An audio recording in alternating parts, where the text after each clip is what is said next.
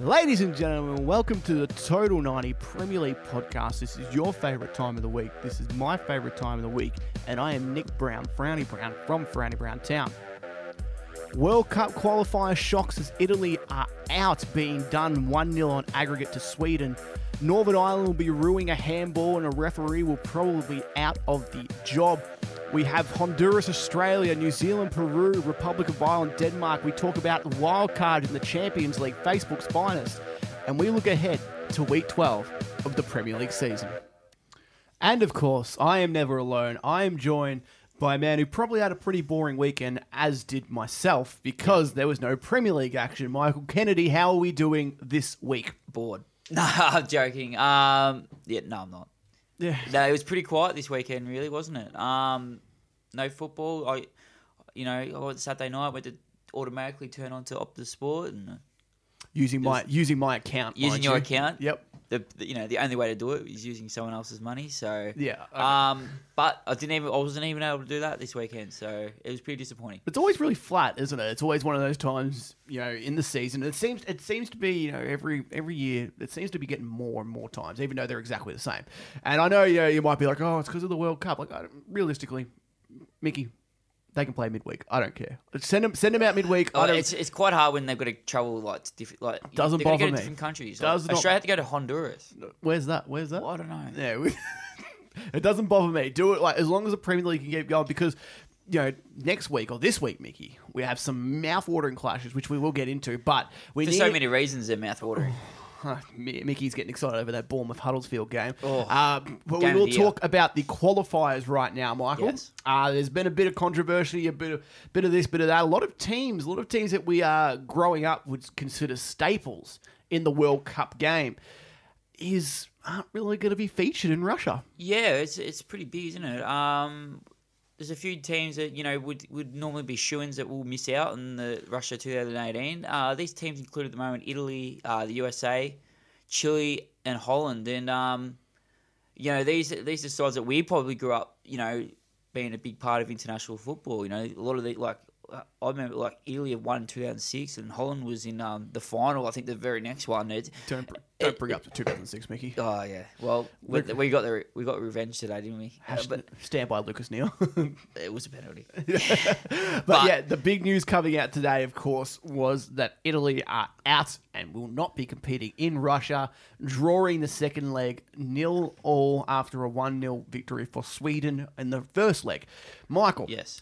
This is pretty huge. This is, usually there are a team or two that gets on shaky ground, like Argentina at one stage were on shaky ground to get through, but usually cream rises to the crop and they get through. In this case, It just didn't happen, did it? what's happening here, Mick? Is it the team? Is it just a freak of nature accident? I think Italy itself is probably finding it as having a little bit of a bad time in the international. The footballers that they've reduced probably in the last 5 years are probably not up to the standard of what they had. That you think of the players they had. Buffon's really the last one, a part of that World Cup winning team. Maybe De Rossi was just in the team, but then it's the first time they haven't qualified since 1958. Huge, isn't it? Which is over 50 years, 60 years nearly. So that's a lot, and that's a long time. Sorry. It is. You are correct, Michael. Yeah. You are correct. But, that is, in fact, a long time. If you think of the team that they had, when they won the 06 World Cup, Del Piero, and just to name a few. Totti? And Totti, Francesco Totti, and at the back, I'm pretty sure they had Maldini still, and Andres Nesta, I think was, so those kind of guys, they're world-class stars now, and you look at the players that are playing in those kind of positions, and the defensive-wise, they got Chiellini, they've got a few others, and they're really strong at the back. But up front's where they're seeming to Yes. miss out. It seems like they're in a bit of a transitional stage, Italy as an international team. It's funny because we don't really pay attention that much to international football until the World Cup and the Euros kind of come up. So it's we can't really get a huge gauge at it. Italy would always, to me, just one of those teams who would consistently win 1-0 and then they'd occasionally get head-butted by Zinedine Zidane and win a World Cup. That's just what I grew up knowing. And they fucking destroy Australia in 2006 from a bullshit penalty. I'm still going to get angry at that, Michael, because... You were only I woke up at 4:15 to watch. Well, I watched that game too. And how'd you feel? I was fucking ropeable. I still am, Mickey. I dream about that every night. And this is, that was our year, really, wasn't it? Oh, we're gonna win it if we got through there. Well, technically, Ely won it, so we would have went on to win it. Yeah, that's exactly how football math works. But yeah, it's a bit of a problem for Italian football. If you look at their main teams now, probably like as soon as 10 years ago, Italian football was like they're Juventus and AC Milan and Inter Milan. Their best players are all Italian still, like most of them anyway. And you look at the like Juventus and you look at Milan now and in Inter, none of them are Italian. You know what I mean? Like Juventus side, their strike force is Higuain and Dybala and I think Callerini is like one of the few Italians in that team, and Buffon obviously. But these big Italian teams are turning into Premier League teams in a way that they're almost fading out their own nation's players. Really, like teams like Lazio and that are still heavily featured with Italian players, and they got that they got Immobile who led the attack for Italy, and he's having a decent season. But he's having a fantastic season actually. Yeah, he's been better playing than really decent. Well. So, but yeah, as I said, the big teams they're not so Italian dominated anymore. Do you think that something like this is is this catastrophic for Italian football as a whole? Because yes, I honestly think I do. I do think that because the football team, like the Italian football team, is they you can tell they play with a lot of pride as well, and pride on being one of the top nations of the sport means that these should be gimmies. They should be there. They shouldn't have even been in this situation in the first place, let alone not qualified. So I'd say it's disaster. And Buffon was interviewed after the game and he was clearly emotional. It was his last game for Italy. What an incredible servant to his country and to Juventus eventually when he retires. But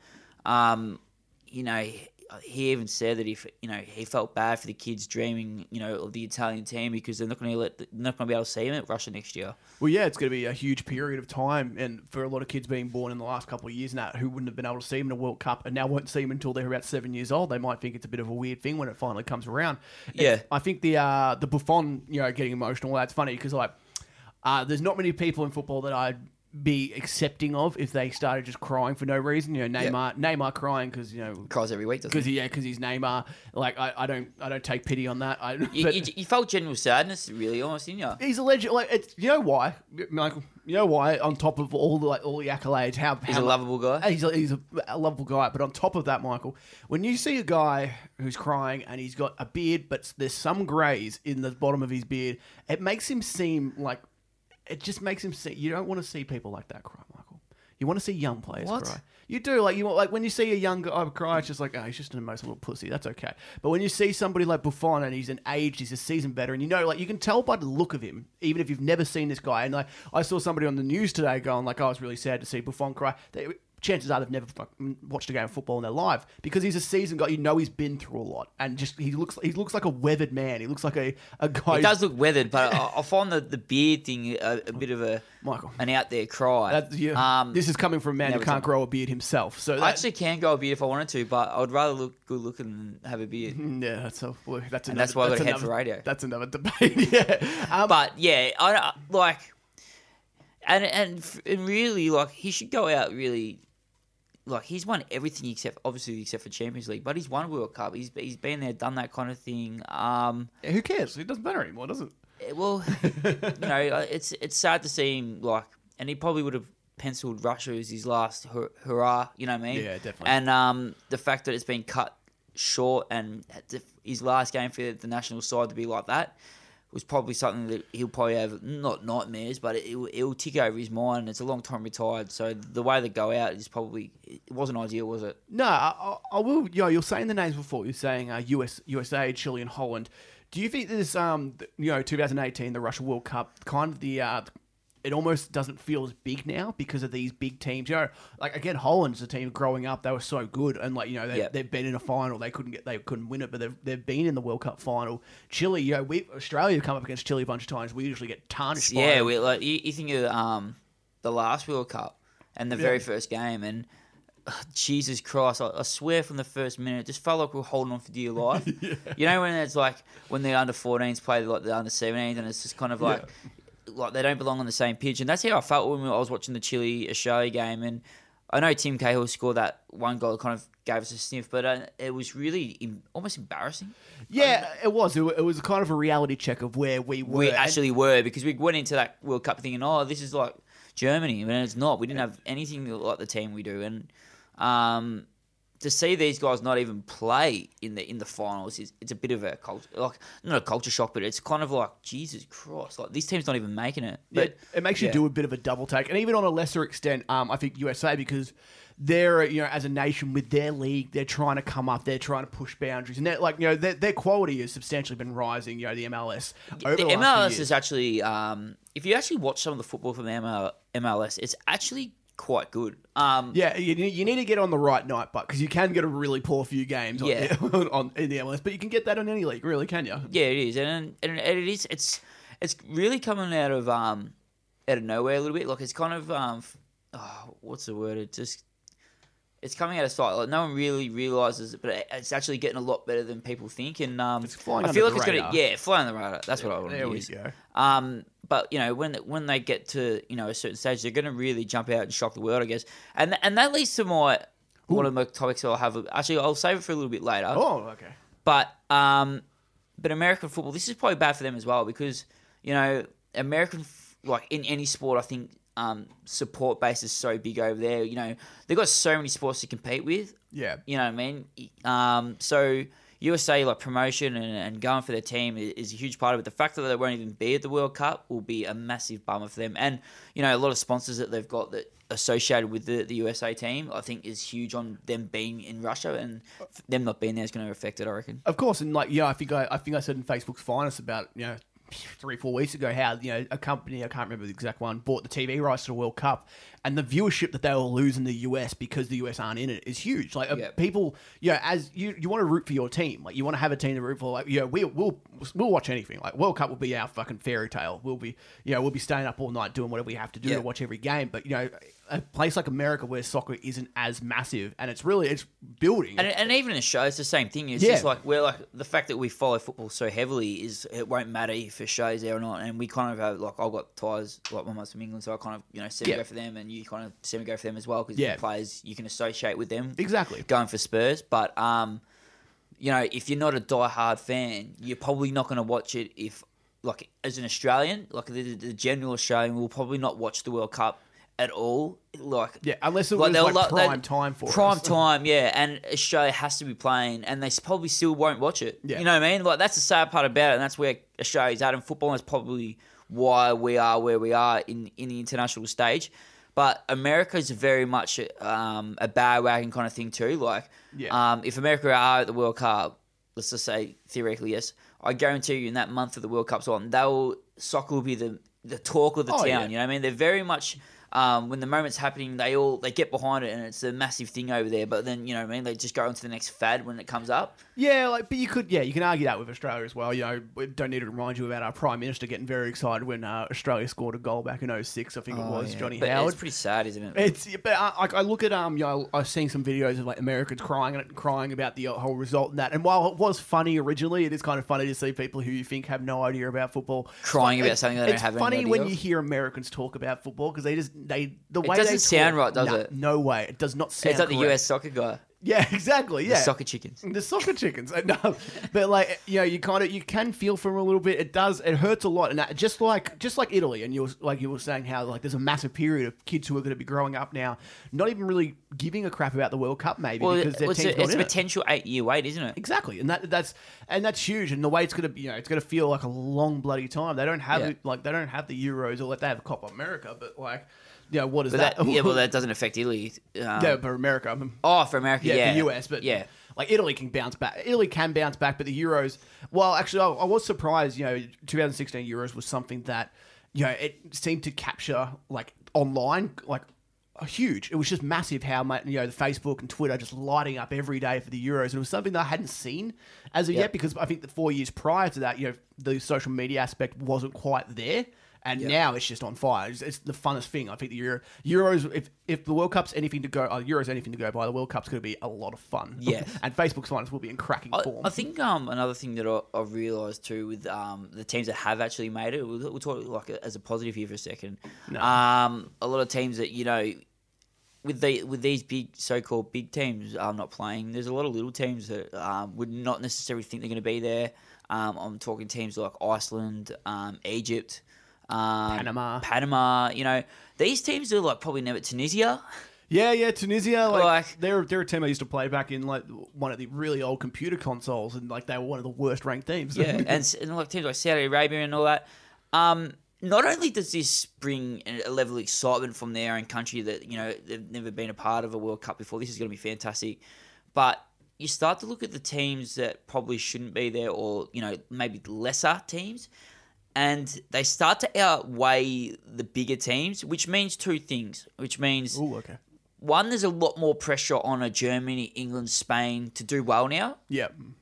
This is like if we're gonna if I was England right now, their squad isn't the strongest, right? And English have an absolute knack for Choking. overthinking their teams, thinking their team's better than what it is. Yeah, of course. Their team's okay at the moment. Don't get me wrong. Yeah, it's fine. You've got a couple of world class players in there, but compared to a Germany or a France, they're just not really on the same page. No. But wouldn't a couple of England fans right now, and I'd be shocked if none of them thought this, which they will, is that this World Cup could be say Leicester City of 2008, where a team can come sneak out and kind of win it and break all kind of records in the terms of teams that are likely to win it and odds and that kind of thing. Because a lot of these teams will be drawn in a group where they're probably teams at the same level, right? I can't remember how many groups there is, but the big teams, all right? So we'll count Brazil as one, Belgium as one, England, Spain. 8 groups. 8 groups, is it? Yeah, I'm pretty sure. Yeah. So France, Argentina, there's about 8 or 9 big teams in that, in the World Cup right now, that are genuine world beaters, which means that most groups won't have 2 big teams. The teams that are still to play are Honduras, Australia, New Zealand, Peru, Republic of Ireland, and Denmark, which I would say none of those teams are really world beaters either. So No. This is a fucking fantastic opportunity for a lot of these teams that not even get to the World Cup will have a chance to not only get to the World Cup, but make it actually not a straight sets, bang, bang. They've just lost 4 games and they're out, you know what I mean? Out quicker than they come in. Some of these teams will make it to the group, past the group stage, to the knockout stages, and that's an exciting opportunity for heaps of these teams. What do you like? So I look at and you're right. A team like England would be chuffed here, and especially after Euros when Portugal won. How many people for Portugal? They just hope they don't get Iceland in their group. Yeah, well, that's it. And, you're saying Iceland before, that's very, very cool. And after the Euros and seeing Ireland and Republic of Ireland and Northern Ireland and that, really the fan base that they have is just incredible. It's really, really cool to see. It's because they live through the football, and when you get used to your team not being very good. And when you finally see them succeed, it's kind of like us with Richmond this year as an AFL team that we both have supported since we were kids.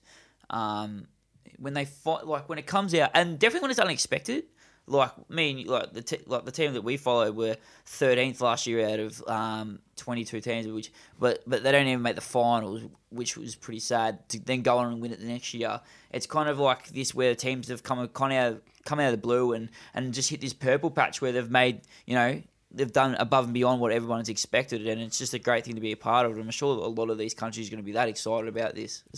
Do you think that after the success of the Euros and Portugal and that, and you've seen in the past, I was saying before how Italy were so known for these 1-0 wins. It's just really what I call just kind of West Brom wins. I'll call it, and Manchester United some of the wins as well. But not Manchester City, but no, God no, they're Germany's. Christ Almighty, yeah, they're Germany. They're Brazilian every team basically. But do you think that it could settle a mindset into a lot of teams that might think they're on the fringe of doing well, say like a Uruguay who are kind of there but they're not there, and that might make them want to play a lot more defensively to try and get results over playing free flowing football because Is that against the big teams or against any team? against any team, like if you were a team like we'll say Uruguay for the hell of it, and you were going up against Germany. We'll go Germany for the hell. And you think you probably have a better chance if you play a bit more on the back foot and try and get them on the break, and you see a lot of teams do this now, as opposed to when they play a Morocco or a Panama, they can just go full force and they can just tear them up. Should win, yeah. Yeah, and they can win that. Do you think it might set a bit more defensive mindset for certain teams against the bigger ones, or do you think it all depends on when they meet them? Group stages, possibly. Like if Uruguay come out of a game against Spain with a 1-1 draw or a 0-0 draw and know that they've got to play Iceland, Egypt, and Panama next, there's no way. Well, there don't be two other teams, but of course. But if they know they're coming up against the Iceland and Panama next, of course, a draw is going to be a perfect result because it not only it gets a point against the other competitor, you could say. Because a lot of these teams have a wild card team that just seems to do really well in the group stage. So you want to be that number one team. So I think that Uruguay is possibly because, say they draw with Spain and then they go out and pants Panama and Iceland, then they're already through, really. Yeah. And Spain are no further ahead of them, you know what I mean? So if you can keep your main opponent in the same level as you at least, then you're bound for success because you should put away the other teams. Something that will be crucial, definitely, when it comes to going to Russia in the World Cup is finishing on top of your group. Because as you've said before, there are only probably about what you would call 9 to 10 world-beating teams, and if you can finish on top of your group, that guarantees you not being able to face a top group team in the and that's the thing, knockout. isn't it? Yeah, it's huge. And you see that in the Champions League. There's people already trying to say that I think if Chelsea get through on come second and they get through, their only options because they can't play an English team until the round of 8. I think it is. Oh, really? No, yeah, that's a true thing. So they can't play Spurs, they can't play City. So I think their only choices are going to be like Barcelona or someone like that. Well, and don't forget, but Real Madrid comes second in Tottenham's group. Yep. Yeah. So they get thrown into the pool where they play the top teams as well. Yeah, exactly. And even if you're a Chelsea fan, you'd be hoping that that Spurs remain top because then if Madrid go above Spurs, then they're in the Chelsea pool and they could be end up playing them in the next round. Which very is true. So they'd be going against their rivals. Then that means probably Liverpool will play. Yeah. Well, it depends Unless where you guys we come end second. up. Depends where you end up, eh? If we come second, we're safe. Yeah. Well, yeah, safe for a few teams. You'll be playing someone tough. Knowing you guys, you'll be playing. Well, but like when you get to that stage of the Champions League, I don't think any team plays an easy team really. It's like a 1 out of 10. Yeah. Well, not a 1 out of 10, but you know what I mean. It's not like you've done well if you picked a decent an yeah, easy of course. And so I want just a quick little couple of things before we move on. I want to get who you think the favourite will be going in at the moment, like with the sides that you have seen. Who do you think would be favourites? Who do you think the dark horse is? I'd actually say England, to be honest. I think if they can get behind Harry Kane and and Dele Alli as well, is like we were mentioning an possible England squad before. If he plays anything like he did against Madrid, Yeah, and he's a man for the big game. He's a man for the big game. He's proven that so far. And who do you think would be the shock exit? Spain. Yep. They've done it before. Yeah, and I just don't see this side quite any better than Brazil. It'll be interesting to see how they win. Spain are almost a little bit like Italy in that time. They're past what I call their best kind of period. And they're kind of not rebuilding, but because they've got to say Spain have a weak team would be ridiculous. But and they could match it on their day. They could match it with anyone. But it just seems like depth wise, then they're just not quite there. They're literally 4 years ahead of Italy, aren't they? If you think about it, World Cups, like the winning. Spain won the one after Italy, and then. Shog gets it at the last World Cup, and they're only, they're in this one, but it'll be interesting to see how they go. I would like to point out we've quickly gone over USA, over Chile, and over Holland. Holland's team are they in do you think they're in the proper desperate times at the moment? Holland are in crisis, 100%. Like they're a team. Yeah, as we were saying before, they're a team growing up that we expected them to be in the good positions. They've been in the World Cup final. Their team's just so old that they've just passed it. All their players have passed it now, and there's nothing coming through. Like Who are they going to have? Vincent Janssen's then main striker? Like, is Memphis Depay. yeah, like, Well, he's actually playing all right. yeah, that's true. Like, But he is playing in France. But And that's what I mean. It's too, I think it's it goes back to generations that seem to come through at the same time, and as people we grow up and we picture these teams as being unstoppable. It's like in the early 2000s was Brazil. They seem like they'd never ever be beaten again in football. Late 90s with France. Yeah, exactly right. So I think it's the natural progression. The one great thing about World Cups and Euros and international football in general is that you can't really buy your team. You know what I mean? Like, yeah. And that's like obviously I say you can't really because somehow Diego Costa plays for Spain, and it's funny stuff like players like that, but. The general and that's what makes the World Cup probably the most sought after trophy. Probably like it's bigger than Champions League, I think, obviously. Yeah. But it's because your team can't be bought. You have to have that generation of players that it just happens for you. You know what I mean? It is a perfect storm. Yeah, it is a perfect storm where the team that wins a World Cup, it just happens. It just happens to be that time where you've just created this crop of players that have all come together, played perfectly well. And you look at every World Cup success, and it's just a wave of players that just happen to be born the same amount of years, and they play together, and they're at the top of their game, and it just happens. World Cups aren't given away. It is a bit of luck in the time frame and teams, and that's what makes it so cherished when players have a World Cup in their CV because they're part of that almost miracle. Yeah, that is a team that comes through to take the World Cup at the right time And when you think of all the factors, with injuries and players all and the team good chemistry teams around you, yeah, exactly right. And the other teams that seem to be having that same kind of chemistry going on at the same time to beat them all to win the World Cup. That's what makes it, such a wonderful thing to win. Do you So you were saying before, do you rate the World Cup the biggest trophy in the world? Yes. Is that as a fan, or you think as a player that would be the biggest? Because I would say I would much rather Spurs win the Premier League or the Champions League over Australia win the World Cup, personally. But you're more invested in the Spurs team as a player. So if you're as a footballer, as a football, yeah, I'd say probably country. I think being the best in the world. Well, yeah, but you could say that if you win World Champions Cup. League, I guess. Yeah. Well, I get you. I think as a player, definitely. I think as technically a fan, have more connection to the Australian national team than Tottenham Hotspur. Technically, yes, but I don't care about the Australian national team at all. I do. I care a little bit about it, but I know where we're at. And I think we're both realists and knowing that our team isn't really capable of doing anything at the World Cup. Aaron Moy can only carry so many. That's even if we get players. there. Yeah, that's exactly it. Tomorrow night is going to be a fun time. I want to get quickly. Yeah, but like just going back to argument, that's my argument as a player because I still, that's what I think. Yeah. As a 25-year-old, I still involved with sport, and I know as a player what my decision would be. As a fan, I only care every 4 years, to be fair. Like, in terms of like for Australian, you forget about it pretty quickly, don't you? For Australian international, I only care every 4 years, and for European clubs, you care every 2 years for the Euros and the World Cup. And I want to quickly, fun fact, Mickey. I was telling you this before. Did you know Leroy Sané played for Germany? Yes, I did. Okay, yeah. So I've been losing a lot of sleep lately trying to work that out because I just didn't know who the fuck he played for. I just remember.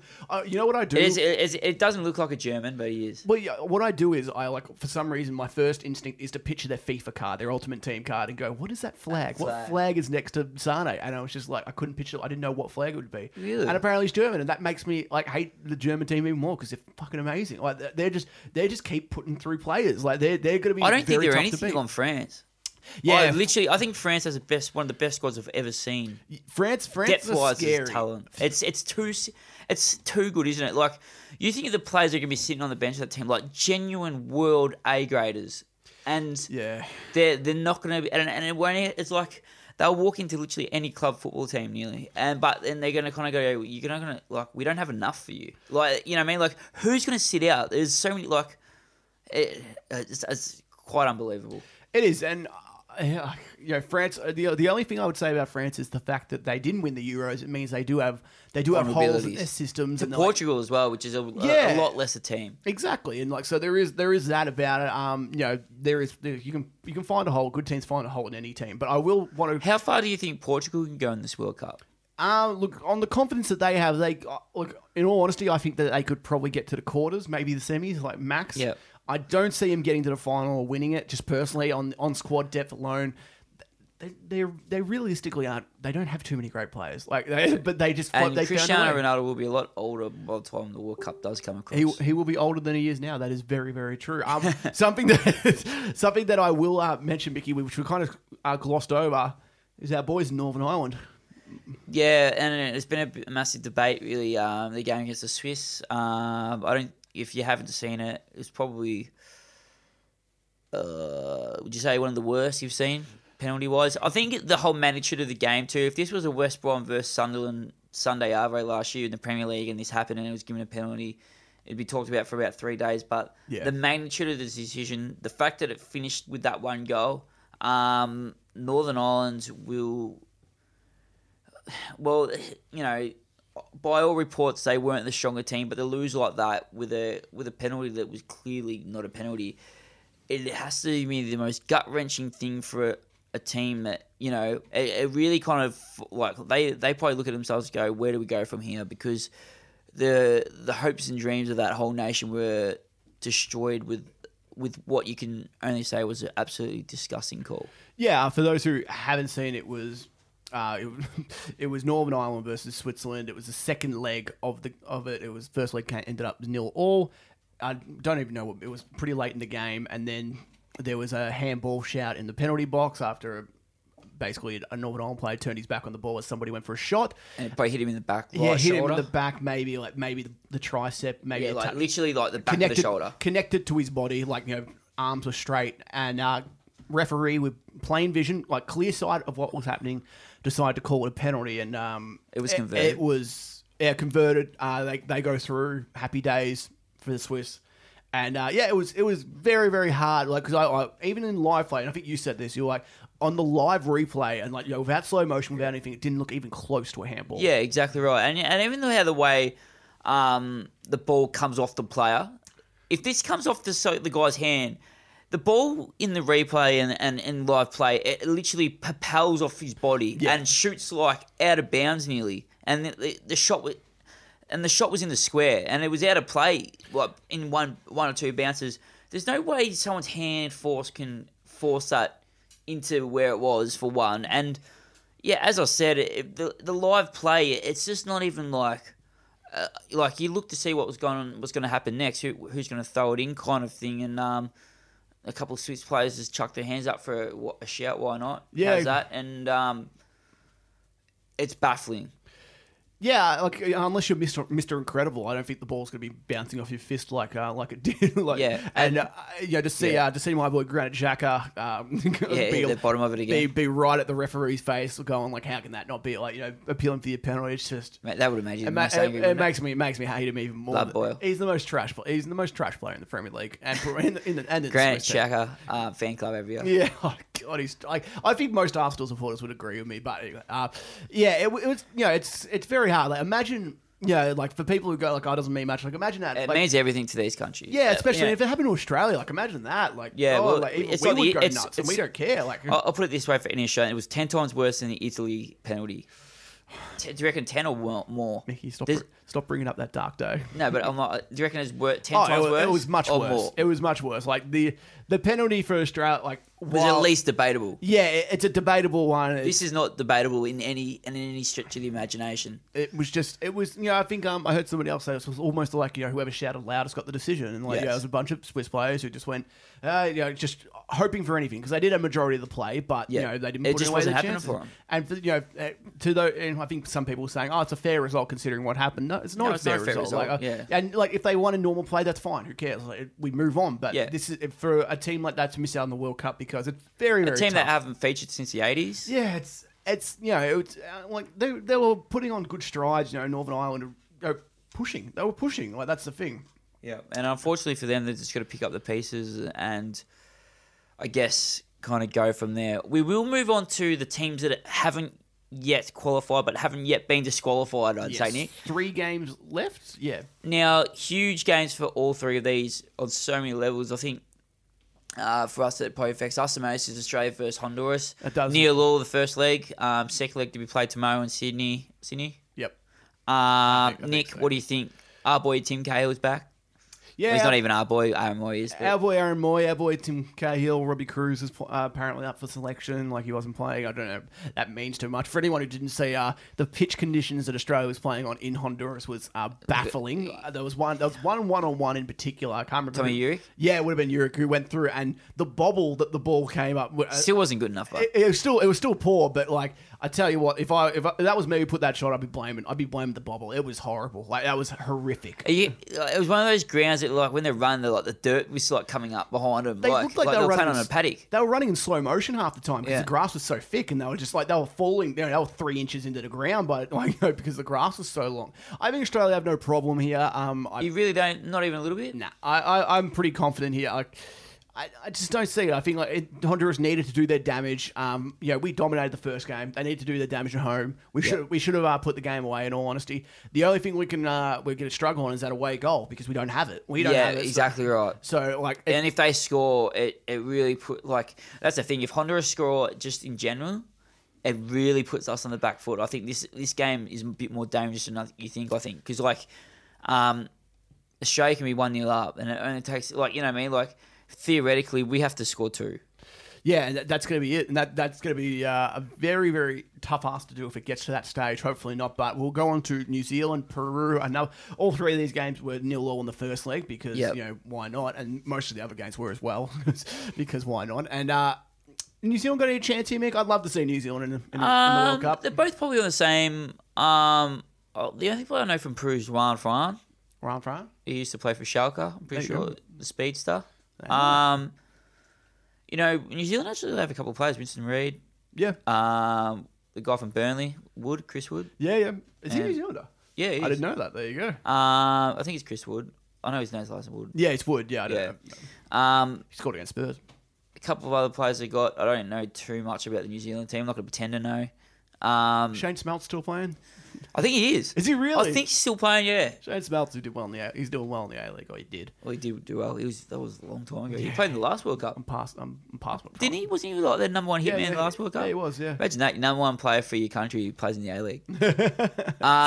So, score prediction? I'll just for the Sheep Shaggers, I'll give him 1-0. 1-0.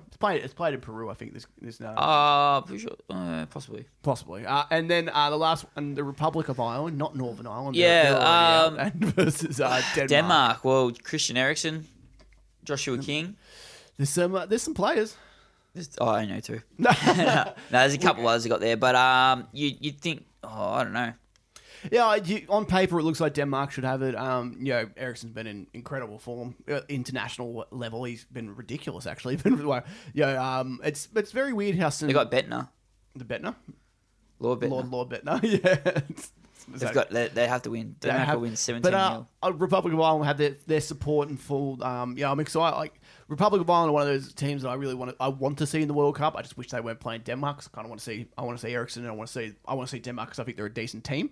In the perfect world, they both come through, and Australia would as well. New Zealand, Peru, Honduras could fuck off, but that's not the world we live in, Mickey. Unfortunately, I'll go for a 2-0 Denmark win. Okay. Putting them through. I want to have a little bit of a talk about you, Mickey. Okay. With you, not about you. I want to talk about you. I want to talk about the England squad. Just something that it's up for debate a lot of the time. Like what's the best formation? Where is the best way to go for England to get the best results? I was talking before about how teams playing very defensive. Should England try that? Are they good enough to try that? What do you think? We'll go through the team, and I first want to go. What kind of formation would you be running? Well, as we discussed earlier, I have to go with. So, obviously, we're both FIFA fanatics. Yes. For me, I'd have to go the formation that I know. As a manager, you're bringing your own formation. Yeah. So, I actually, I'm not even joking. Like, if I was a manager, I'd go 4-1-2-1-2. Yeah, that's the one. 4-1-2-1-2. Yep, that's it. Okay, okay. Yeah. You're trying to like look at nothing, trying to picture what the formation looks like. I was just like this point. Yeah, it's hard to explain. You used to be a basic pitch 4-4-2 guy, didn't you? Nah, that was 06. That's when I didn't know about formations. Yeah, there you go. But as I said, if I play that every time I play FIFA, surely that would be my formation if I was a manager. So I'm going to stick with that one. Well, that's funny because my formation would be probably 4-2-3-1, which would be basically what Spurs run with. So Yep. it makes sense that we're going formations that we know at least. But, Yeah, well, exactly right. Well, then what's the point? You know. But what we'll do is Quick question: has Dele Alli ever played on the left? yes. Oh, beautiful. Then I change. Oh, thank God. That's just a game changer because this has been puzzling. Like, we did mention that we might mention this on the show, and it's been puzzling me for the last hour how I'd actually go with it. You know, when you line up this England squad, there's actually there's no really weakness, and that's what I like to see about this England side. I wouldn't say the players are like sometimes you just can't compete with like a Kevin De Bruyne or something, and you can't fill out the position that good. But the players that you've got are genuine, you know, at least B+.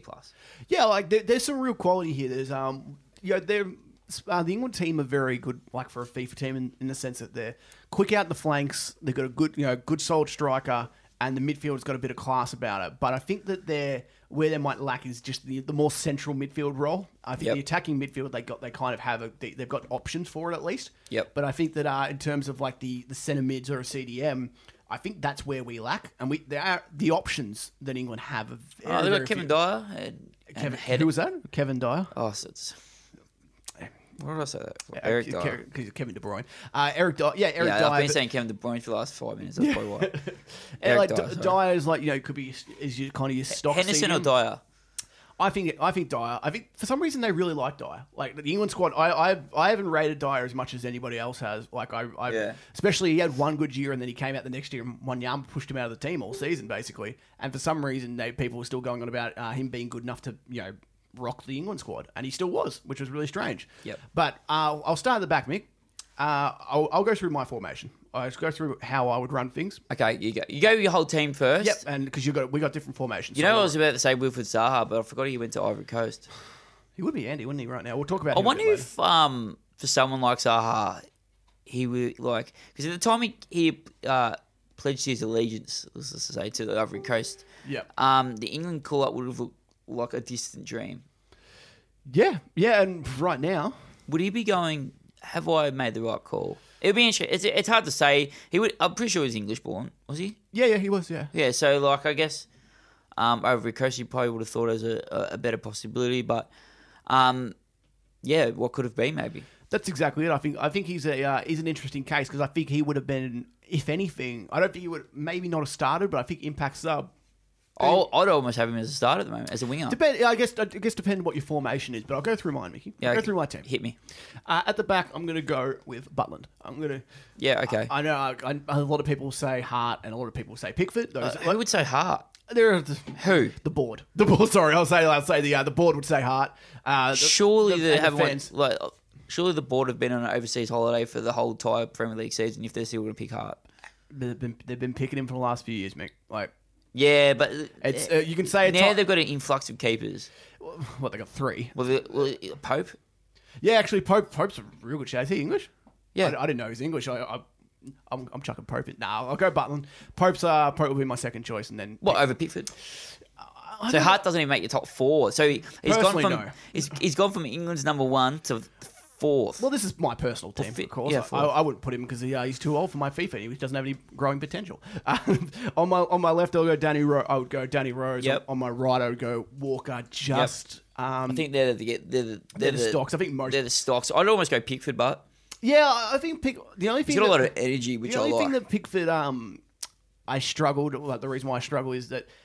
Maybe it's because of Everton, and maybe it's because of how they've been playing this season. But it's just a few of the goals that have been leaking through. We'll put it this way: this time last year, when he was playing like he did at Sunderland, would you put him at number 1? Yeah, but then again, 2 years ago, I would have put Butland in because he was having an incredible year too, and then he got hurt. So it's kind of like goalkeeping's one of those ones where you can really be like you can be in form, you can be really out of form very quickly. There's a very quick exchange rate there, and agreed. In the middle, I would go with. Who was on my middle? I'd go Stones and Jones. Stones and Jones, yeah, Stones and Jones. My boys. We've our back four's the same. We're pretty much set on the keepers. I like the Pickford and / Butland. Yeah, I like the idea. I'm going to go Pickford in our back 4 at least. That there's options. There's other options. Yeah, there's Maguire. There's Cahill if you're really stretching. Trippier playing on the right. Is he English? Yeah, he's English. Yeah, he's English. Yeah, he'd be the backup right back, and you can put Eric Dyer back there if you need to because he's a centre Left back, Alexander-Arnold. Yeah. Who would be other left back? Is there any other left backs? I'm just No, thinking? there is. Delph? Yeah, Delph. You got Young. Yeah, shit. Yeah. You've also got Milner.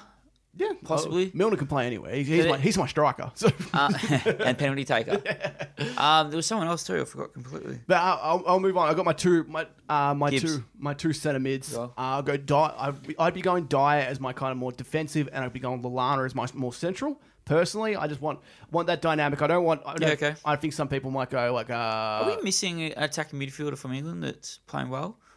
I don't know. That's maybe in your team, but these are more just centre mids here. Yeah. Yep. Go with it. On the left, I'd go Rashford. In the centre, I'd go Dele Alli. On the right, I'd go Sterling, and up front, I'd go Kane. I think that having somebody like Vardy coming off the bench would be very, very handy. Someone like Ox. Do you think giving a bit of speed Vardy as would well. be a little bit annoyed that like he'd probably like you got Rashford coming through, kind of just leapfrogging him in the last couple of years? Well, Because as easy as midway through last year, you'd have Vardy in. Well, it depends. I'm more of a one striker guy. Like I don't really like two. I think two strikers are very Attacking. It's an attacking way of going, but I think when you've got Sterling and Rashford basically playing as attackers anyway, Yeah. I don't want an extra one. I feel like Kane You don't need it. you got the speed around and you got the class in the middle, and I think that's the perfect way of kind of going about it. Mick, go through your team for me, and I'll tell you where you're going wrong. Yeah. Okay. Well, I don't think you will, but and if you do, I'll tell you you're wrong. Anyway, so on the right wing, so we've established up to CDM. Yeah, so back four is exactly the same. CDM, I'd Walker, probably- Stones, Jones. I might go Henderson in CDM. Yep. Okay. He plays that well all right for Liverpool, so I'll keep him there. On the right wing, so you push up the field a little bit, and we've got Sterling. As a second attacking midfielder, you've got Lallana, Yep. and on the left, Dele Alli, Yep. which I'm happy for him to be a little bit creative and give me something there. And the two strikers I got up front is Kane and Rashford with Vardy. Well, Rashford / Vardy. I think it'd be a game on who you're playing. Yeah, I think that something that England do need in their team is a bit more stability at the back, like just in front of the back four. That's what I think that's where they get exposed a lot. Yep. Which is why you need that extra CDM. And as we keep saying, like the Premier League right now, it's all about the centre mids and the CDMs that are the holding midfielders that are like making life so much easier for the back four. And otherwise, the only other change I would do is I put another centre back in, put maybe Maguire in, and have three at the back, push Rose and Walker up as wing backs and kind of do that system. But I like the idea that there's a bit of room for movement. But unfortunately, when you're a team like England and you've got so many players that you kind of want to play, chances are you're gonna put a formation that doesn't work for the team itself and just works for putting as many stars on the field as you can. And don't forget, there's a few players that are coming through from the likes of Burnley and Brighton. Not so much Brighton, but maybe those middle teams like Newcastle as well. John Joe Shelby is a name that comes into the mix. These kind of guys that probably play for the lesser teams but are having very good seasons could be coming into the frame. And you know what? They pick their right time, kind of like a Vardy almost, and they could find themselves at a World Cup or a Euros. And you never quite know. And we could be talking just before Russia going, this guy from this time and to Russia has been unbelievable. This guy should be playing. So that always happens to one or two players that kind of come out of nowhere. Yeah. Even like a Danny Drinkwater, even like so far, but unfortunately he's in a position now where he doesn't really play anymore. So he kind of throws himself out of that conversation. Moving on, Nick. Now, we talk about, we'll go back to how we were talking about USA and the MLS kind of flying under the radar. And, Yes. And we look at teams in Portugal and Argentina. It was a mind that I thought about the other day, and I think we're in a lot of sports where competitions have wild cards. Now, obviously we know that the Champions League is the biggest competition in Europe. It attracts the most players. It attracts the players that want to come to Europe to chase the dream of playing for the teams that are competing in this. What would you say to the possibility, and this is just something that has been on my mind for a while, but this is probably the first time I've had a chance to maybe talk to someone else. I might have talked to you about this before. I can't remember if I have, but a podcast is probably the perfect opportunity to bring up the the possibility of what would you think about wildcard entries from outside of Europe into the Champions League? So say like a Boca Juniors, if they went to a wildcard competition with say a USA team or a Brazilian team like Sao Paulo or something like that, that gives them a chance to play the Europe's best, play in the world's biggest competition. Because even in Australia, say we've got the Asian Champions League, which is an absolute joke, to be honest. Like I don't think I've ever watched an Asian Champions League game. No. For good reason. The football's terrible. If a team from, say, Melbourne Victory or Melbourne City won the grand final in Australia, which we have over here, and that threw them into a wildcard playoff to play in the European Champions League, don't forget they have teams like Celtic playing that, and the teams that Liverpool played Marlborough last week were a pub team. So they're not going to be the worst team to ever play in the Champions League. Would you be open to that? I like the idea because I think you need to make it pretty extensive, but I don't think it'd be something as simple as like, you win the A-League, you kind of get the chance. I think you need to go through a process, a pretty rigorous system. You have to kind of, it's almost like winning a group or winning a competition to get into the competition. Yep. And even that might have to. Well, they have that for the playoffs as well. Don't forget as well. So it'd be you'd imagine them in playing around the same time as that. Like Celtic don't even go straight through; they just go into a playoff. Yeah, and I also think like because you might have to chuck in some European teams to help try and qualify to kind of boost some legitimacy to it. Would so say you had like off the top of my head like a Brazilian team, a US team, and then an Irish team and an English team who were just outside or couldn't qualify. Maybe the seventh team has to go into that qualification. Well, like there'd be an argument now that the Premier League could have 5 teams. Yeah, like of course there definitely is. There's definitely 6 genuine strong teams in that competition that would challenge almost to pass the group stage at least. Yeah, I definitely agree. It's one of those things, but and that might be what you have to do. Maybe you take that 5th team and then you go okay, we're going to put you into this this group or this little competition for the winners of certain groups in certain areas of the world that aren't in Europe. And then if you can get through that, because I feel like giving an Australian, a Brazilian, a US, and an Ecuadorian team just like a group stage, whoever wins that goes through European, you're not earning it. You need to kind of beat someone in Europe you have to actually get in. Yeah. And it is kind of one of those things. Even if you don't get through, maybe you might play a home game against who's 5th at the moment. Yeah, Arsenal or Liverpool, like right now, and like that'd be pretty cool for that team anyway. And it'd be more than just obviously for once it wouldn't just be a friendly. It'd be like a team that can actually play to win. Man, it's up for points. It's up for a chance to play in the Champions League. I'm open for it. I think I like the idea of it. I just think that you need to iron out the cracks and kind of, especially your crack, and try. That wasn't me. That was you. And try to make it so it's fair on not just for the people outside of Europe, because you got to understand those people are kind of intruding onto the competition. So you need to make sure you kind of put the European team's best foot forward, and you can't kind of take away a spot and be like, okay, now only 3 Spanish teams, like 3 English teams. Yeah, 100%. It'd almost be making more opportunity for the European teams as well. Because it does raise my next question. Ooh. Do you think that Premier League don't have enough spots in the Champions League? Because I start to think now that they probably don't. I think I like the system at the moment. It's hard because it's hard to pick one league and be like, we're going to give you an extra spot, because you got all these other leagues, and it's very difficult to kind of just go, oh, you know what, Premier League, we like the quality, it's really, really good. Because you maybe you do something that you can you chuck in a bunch of the 5th teams in every competition and go chuck them in a group or something like that. Like there are ways. It becomes too extreme, but it is. That's what I mean. Like I don't think you can just be like, okay, England, you get an extra spot just because we like you and we think you're the better league in the world. Like it's up to you, Mickey. The Champions League would be 10 English teams. And then there'd be 7. And then Melbourne City would be the other team. It'd be a great competition, but nothing. Melbourne Victory. Sorry, no, I'm a fan City. Remember, you're the worst fan. But I do think that like the debate could be raised, and it'd be interesting to see people's sides of the story, really, because I do feel like sometimes as a whole, like obviously European football is the biggest stage for the footballers in the world, but I feel like teams like Argentinian teams like Boca Juniors and River Plate and teams like that are genuinely massive football teams. They go pretty much unnoticed a lot of the time because they don't have that European background.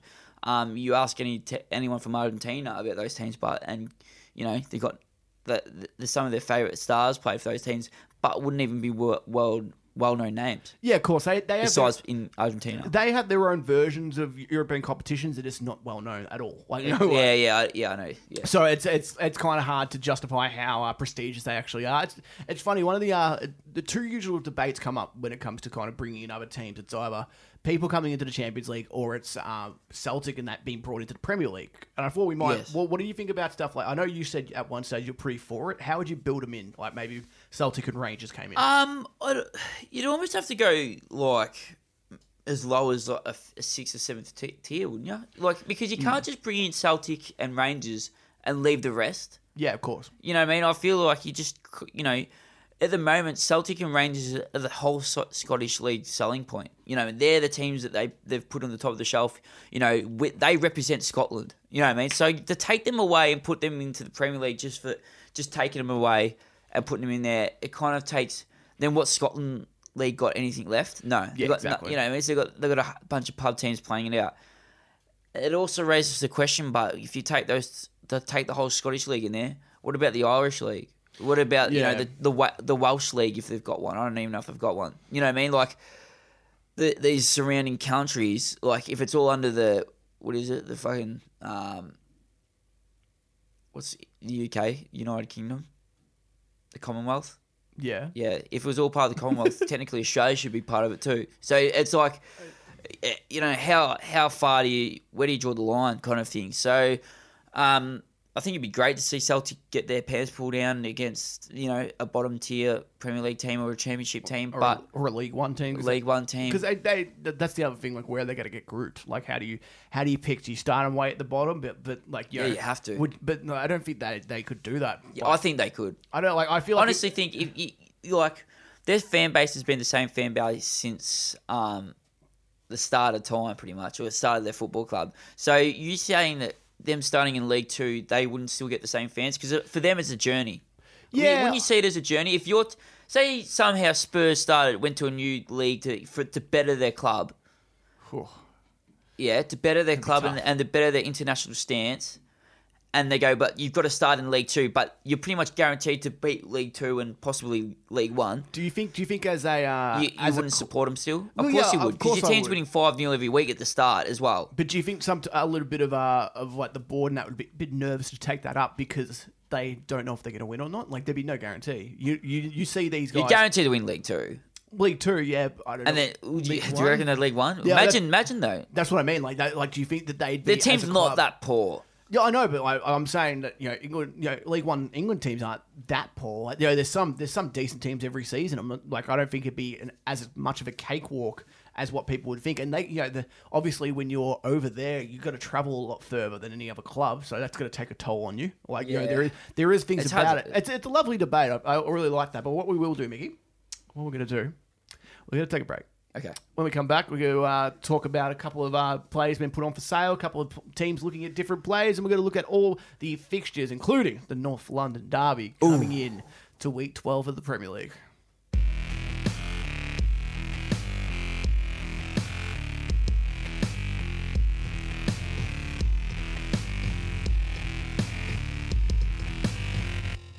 And now to a big rumour that's starting to happen, and it's starting to gain a little bit of ground, Nick, is the possible sale of Gareth Bale. Recent years, he probably hasn't set the word a lot at Real Madrid.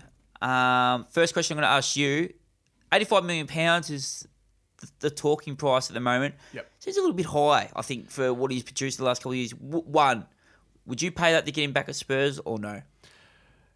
Bale and Kane. Bale, Kane... Nah, but I honestly think if Bale went to Tottenham, Kane would go the other way.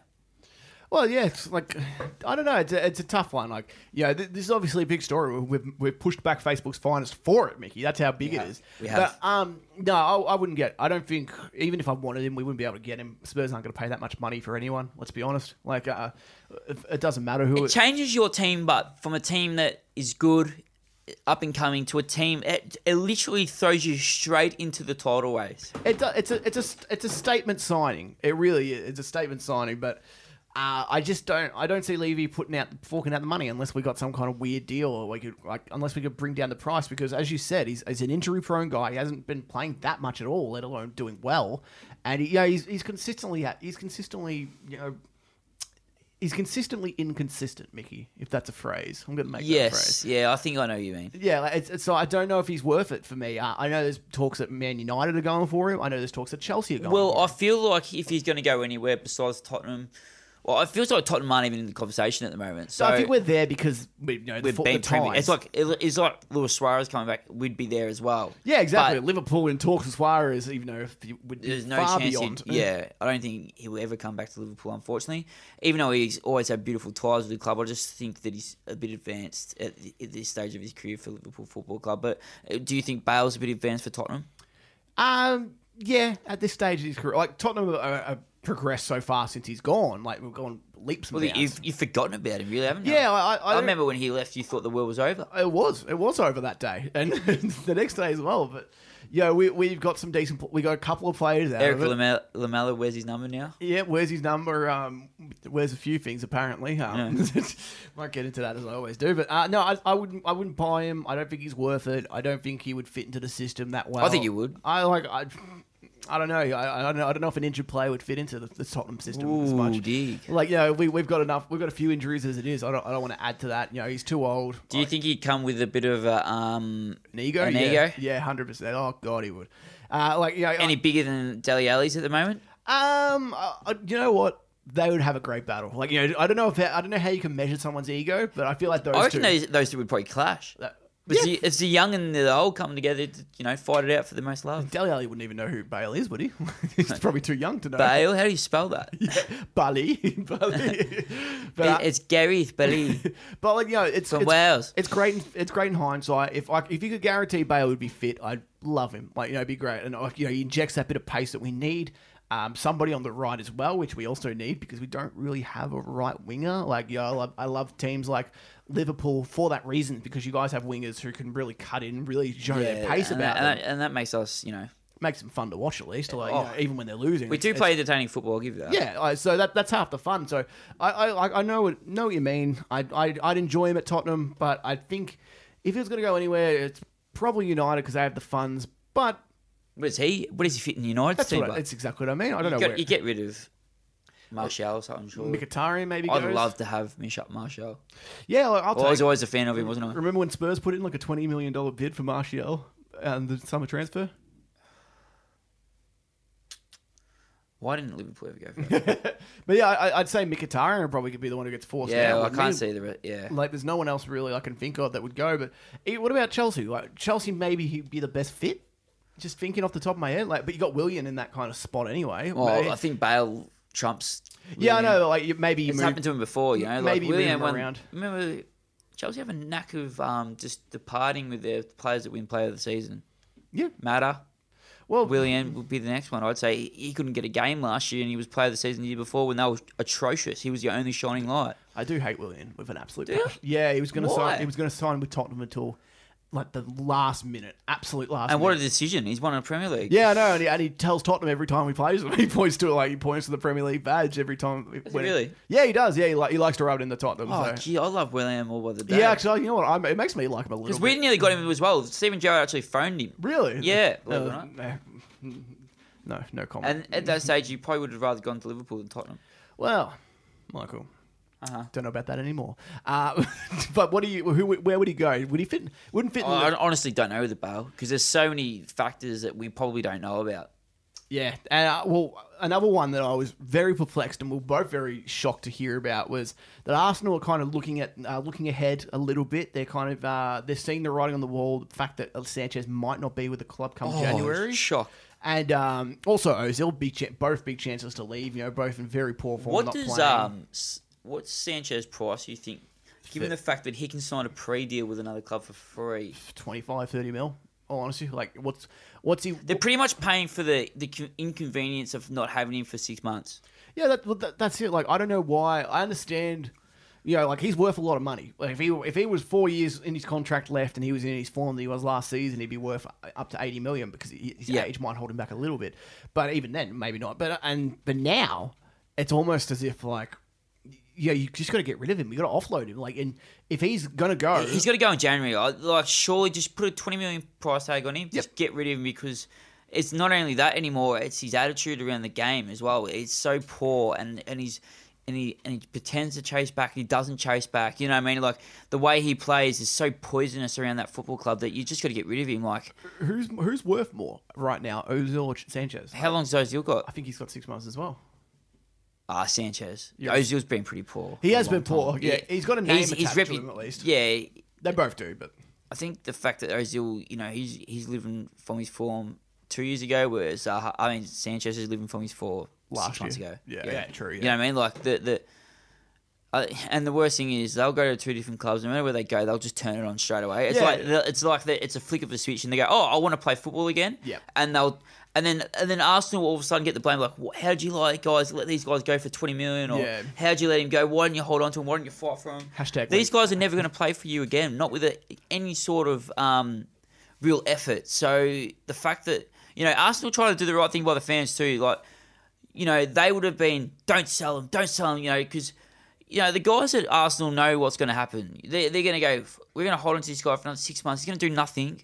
And then the fans are going to get sick of him and just say, "Oh, just get rid of him, get it over done with." And then all of a sudden, that football club has lost 50 million. Yeah, because they knew they knew exactly what was going to happen. But the only thing that probably stopped them is the fact that they've got a whole army of Arsenal supporters that not playing with their own money, and that's the thing too. Everyone's an expert when they're not dealing with their own money, when they're telling people to spend other people's money about stuff, because potentially Arsenal will have lost 100 million. Yeah, I heard somebody say this the other day with something about the stock market. It's like, you can look really good when you're playing with fake money, and all of a sudden you're up 200% from what you started with. Put your real money down, and then you'll show what kind of person you are, because you're not going to play with that as easily as you would. Yeah.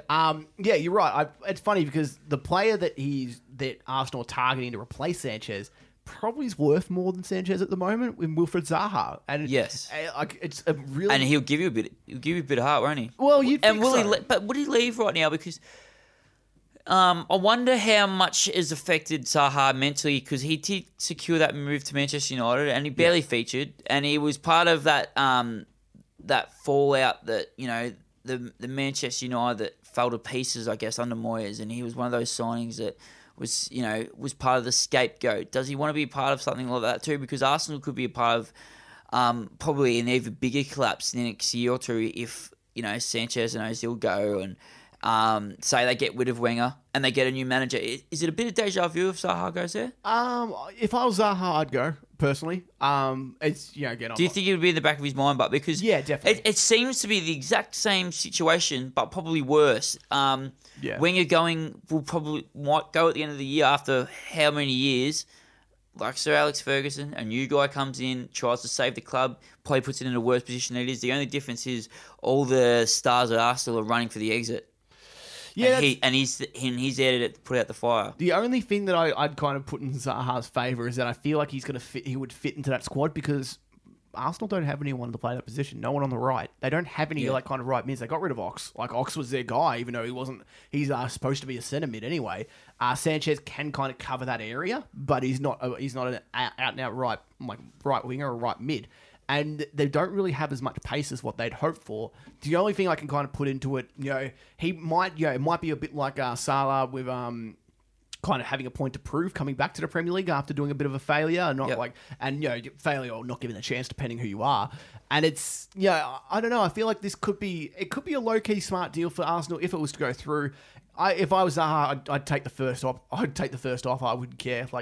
Get some. If you could get some regular team football for a team like Arsenal, I think it's all it's all beneficial to you, and to have to potentially have Lacazette and Zaha kind of a bit of pace in you, and then you got my man Granit Xhaka ready to turn the ball over. Wouldn't he be a delight to turn the ball over? Surely you got to get rid of him too. Yeah, well, you can get rid of him too. Chuck him in and send him to Crystal Palace. Just do a straight swap. What about Giroud? Giroud, my boy. Giroud's welcome at Spurs anytime. The only Arsenal player who could be welcome at Spurs is Giroud, and I'm very, very much a fan of him. But Mickey. Yes, we need to address our Facebook's finest before we get into our predictions of Week 12. We need to go through the best segment that we have. Michael likes to claim because he reckons he created it. I actually did. Literally, all you have to do is go back to episode 1. It was a tough choice back then, but here we are. And Michael, it's all about the keyboard warriors. It's all about recognizing the stupidity of some people and just some funny tweets, posts, Instagram photos that surface around the internet. What have you got for me this week? It goes to the what I've got. Sorry, I'm just trying to catch up with it here because I was just reading one of the comments. It's about football, women's football. Okay. And, I think the topic was about getting played more. I've actually lost the screenshot, the main screenshot I needed. Okay. Would you believe it? That sounds like you're really off to a good start, buddy. As always. I can take over if you need. Yeah, take over for this one because I'm just chasing it, sorry. This is what I got to deal with every week. But we will move on to BBC Sport, who are, we were talking about the Scottish League before, and they made this post saying Celtic have broken their own 100-year-old British record. They've now gone 63 domestic games unbeaten. Now, Jack Dean, or at Jack, spelled Jack, want to post a bit of an exception to this, saying it's basically like bragging about getting a 63 kill streak in a private match on Call of Duty against your nan. Still got to get those kills, but you still got to get those kills. You still got to win those matches. I guess. I've actually caught up to where I was, Nick. There we go, buddy. To catch up. It was about when I tagged you in a video. It was a women's football game. Yep. And to paint the picture for you guys, the ball was here we go. Kicked into by the yellow team, and there's a blue team. This is hard to explain, isn't it? Anyway, the ball was kicked forward by the yellow team. The goalkeeper runs out of her square to kick it, misses it completely, and then one of the girls in the yellow team is running into a tap-in, except 3 girls come out of nowhere, all trying to kick the goal, and they all trip over themselves. They're all for the same team as well. Yes, yes, they were, and I did tag you in that. Yeah, it was quite funny. Now, someone commented, "This is why I think the caption was, "This is why women don't get paid as much." Women don't get paid as much as right, and which was hit with a little bit of feedback, I'd say. Yeah. About the sexes and blah blah blah. And Chris Middleton's comment was, they probably would get paid as much if they played topless. Topless. Yeah.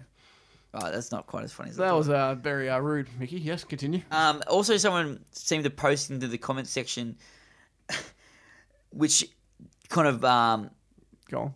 Doesn't help the women's cause when Australia's national women's soccer team, the Matildas, which are quite a strong team in world football. This is classic. Lost 7-0 to an under-15s boys side, and not only the boys side, it was Newcastle and the Jets, which are the A-League under-15 side, which I couldn't imagine being anything up to world-class standard. Although they are having a great year this season, the Jets, but that was a few seasons ago.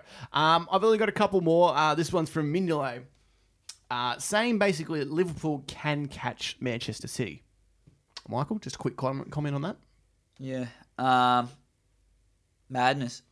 Well, just the caption below was, well, you should instead of catching Manchester City, you should just try to catch a couple of balls first. I've got. You know what I was thinking today? I was like, what's funny that we've never come up with the same stuff, and now you've just robbed me of my only other Facebook's finest. Is that all you got? Because I got one more. I'm done. I've had a really bad week. Sorry, guys. This one was from Premier League Banter Group. My favourite. I'm going to try and bring in one every week because there are some real fucking stupid ones coming in. Michael? Yep. This one comes from a man named Jake Lonzo. Oh, not Lonzy. Comes across with this gem. Michael, are you listening to me? Yeah, I am. Liverpool. Yes. Are as shit as Everton. Now that was the post. Yes. Everyone kind of was a bit befuddled by that, and then he comes on the next post about 5 minutes later, decides to post again. This is Jack Lonzo, comes out and says, "If you support Everton, your second cousins are hoe." I don't know what these guys are going. I don't know what this Premier League They've banter really groups run about. out of stuff to banter about. haven't they? All they do is they just go, if you support this team, you're this. And it's most of the time it's true, Mickey. Most of the time your second cousin is a hoe if you support Everton. But who am I to judge? Well, I support Liverpool, so I'm fine. Yeah. And speaking about Liverpool, I've got one more. Hey, there we go. WWE stars Sheamus and Casero come out in their Liverpool kits. Cesaro, thank you. I don't know WWE, so. Cesaro, thank you But very much. they did come out in their Liverpool kits in Manchester last night. Yeah, full Liverpool Or, kits not as last well. night, the other night. Yes, full kit wankers. Gee, they look big though, don't they? Yeah, they look quite nice in there, actually. Yeah, they do. Wouldn't want them in the centre backs. Ooh. Actually, I did have one more, Michael. Yeah. Funnily enough, that kind of that triggered me. There was some lady, I can't really remember her name, so I'm gonna Mickey's gonna make up a name for her.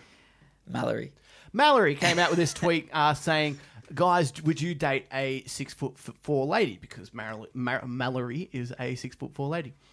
And another guy came across. What's his name, Mickey? Giuseppe. Giuseppe came. Fuck's sake. This is why I don't ask you anything. Giuseppe came along going. Well, you should have done more research. Giuseppe came along saying, "I want a girlfriend, not a centre back partnership." Or do, but that'd be a good partnership. Poor Mallory. We will move on to our predictions for Week 12 of the Premier League, Michael. There are some doozies of games. Jesus Christ. This one's massive. One of the biggest games of the season always is the North London Is this a derby. possibility that you guys have a chance to really, this could be the day where Spurs put Arsenal away for good as...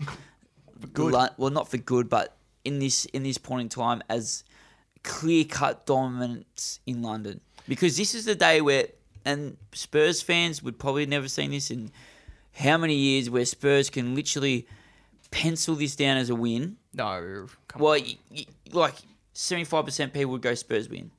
Well, yeah, with bookies predictions. How many times has that happened? Yeah, it's rare. It's rare. It did happen Is last this not year. an excited time? But the fact that I could easily see Spurs putting 5 past Arsenal. Yeah. How many times could you think that? Yeah, I'm quietly confident on this game that we could win 3-0 quite easily. The only thing is, it is at the Emirates. We have a habit of drawing at the Emirates. It's just for some reason certain teams we just draw Are we going against to put away. 50 on it on the weekend? Like we did the other Yeah, time? I'm gonna chuck a sneaky 50 on. I reckon definitely go for that just to see what I can get out of it, especially after My sports bet account's got $18 at the moment. There you go. I'll shout you $32 and away you go. Really? Yeah, but if we lose, you owe me $32. No.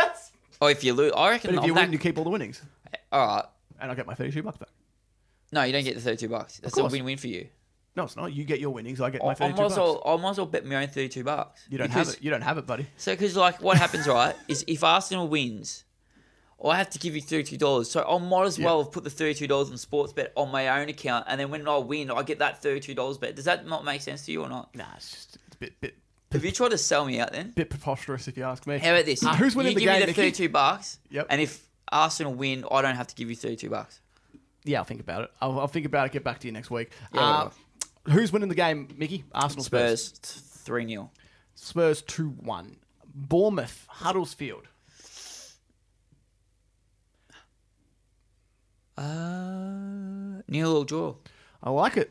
Unfortunately, you're wrong because it's going to be a 1-1 draw. Actually, this Ooh, one. watch out. Burnley versus Swansea. Burnley in a bit of form at the moment. Swansea. Burnley 2-0. Or 2-1. I'm going to go with Swansea to make the upset with a 1-0 victory. Crystal Palace, Everton. This is mouth-watering for so many reasons. I think Everton 3-0. I think that Zaha's going to put his name down as the future Arsenal player. Palace great. There wouldn't be too many of those, I don't think. And Palace are going to pip this game 3-1. Leicester, Manchester City. Is this going to be the first game that Manchester City lose, or are they just going to drop some points, or are they just going to smash every team? They're going to draw. Okay. I've called it 1-all. I'm going to go with a Leicester victory, and it's going to be 2-0. Oh, I feel like I could have won easy points going for City then. No. Oh, well, here's what it is. Liverpool, Southampton. Liverpool 3-0. Southampton will score a goal, but Liverpool will score 2. Couldn't you have just said 2-1 Liverpool? 2-1 Liverpool. There you go. West Brom versus Chelsea at the Hawkeys. Oh, I don't know. Is it definitely the Hawthorns? Yeah, it definitely is. Chelsea 2-1. Chelsea 2-1. Interesting choice, Michael. Do you have Thank you. any theory behind backing that? Nope. That's fair enough. I'm going to go with a cheeky 1-0 victory to West Brom. Ooh. And then United Newcastle. This is a game I'm probably going to check out because I like it when big teams play each other. Newcastle 1-0. Oh, Upset. I'm going to go Lukaku's going to score 4 goals and United will win 5-1 because Lukaku only scores against shit teams. Truth. Watford versus West Ham. Watford 1-0. I'm going to go West Ham to it's... new manager. Yeah, a draw. I'm going to go 2-2 draw. A 1-1 draw then. And final game, Michael. Absolute doozy. Probably the most potent fixture. Exciting fixture. Brighton Stoke. If there was ever a skippable fixture in the season, which there are a few, but this is up there with the. Well, when 20 teams play in a weekend, there's got to be at least one. Nah, not with me, Mickey. This is the only skippable one this week to me. Yeah, that's fair. I think everyone else got everything. What do you got? Nil, because that's what I think. Yeah, I was gonna go nil. No, what? I'm gonna go the opposite. I'm gonna go with a shootout, an absolute shootout. What? 1-0 win to Brighton. Shootout with only one shot. It's not it's like the Wild West. You've only got one shot before you. Is that an Eminem song? One shot tonight. It sounds a bit right. Mickey, any takeaways? Any massive predictions going into next week? One thing I will point out is Everton were talked. They were certain to have a new manager or, the caretaker manager take over announced by the international break. Obviously, that hasn't happened. Yep. It'll be interesting to see what happens there. Watch your space. We'll probably have the first on it. Actually, we probably won't because we'll probably... no, we might have the first on it. Well, there are talks of Everton approaching Marco Silva, funnily enough. And Sam Allardyce. Yeah. But supposedly he's got no contact. I hope for my sake that it's Sam Allardyce. Well, you said Sam before Christmas, wasn't it? Sam before Christmas. And don't you worry, boys. I'll be bringing up the audio. Yeah, I know. Well, you won't. I'll have I don't know how to do it. I'll have to try and find it if I can. But you'll probably delete it. No, I wouldn't do that. But Spurs will win easy. Liverpool will lose. Everything will be restored. Ladies and gentlemen, this has been the Total 9 Premier League podcast. If you like what you hear, please subscribe. My second mic, Mickey Keating, is going to take us out. Take us out, Mickey. Well, after an interesting week of international football, it'll be good to get back into the Premier League, and we'll be here to talk about all the results and what did and what didn't happen. It's going to be the best season of the Premier League because we're going to take you all the way through it.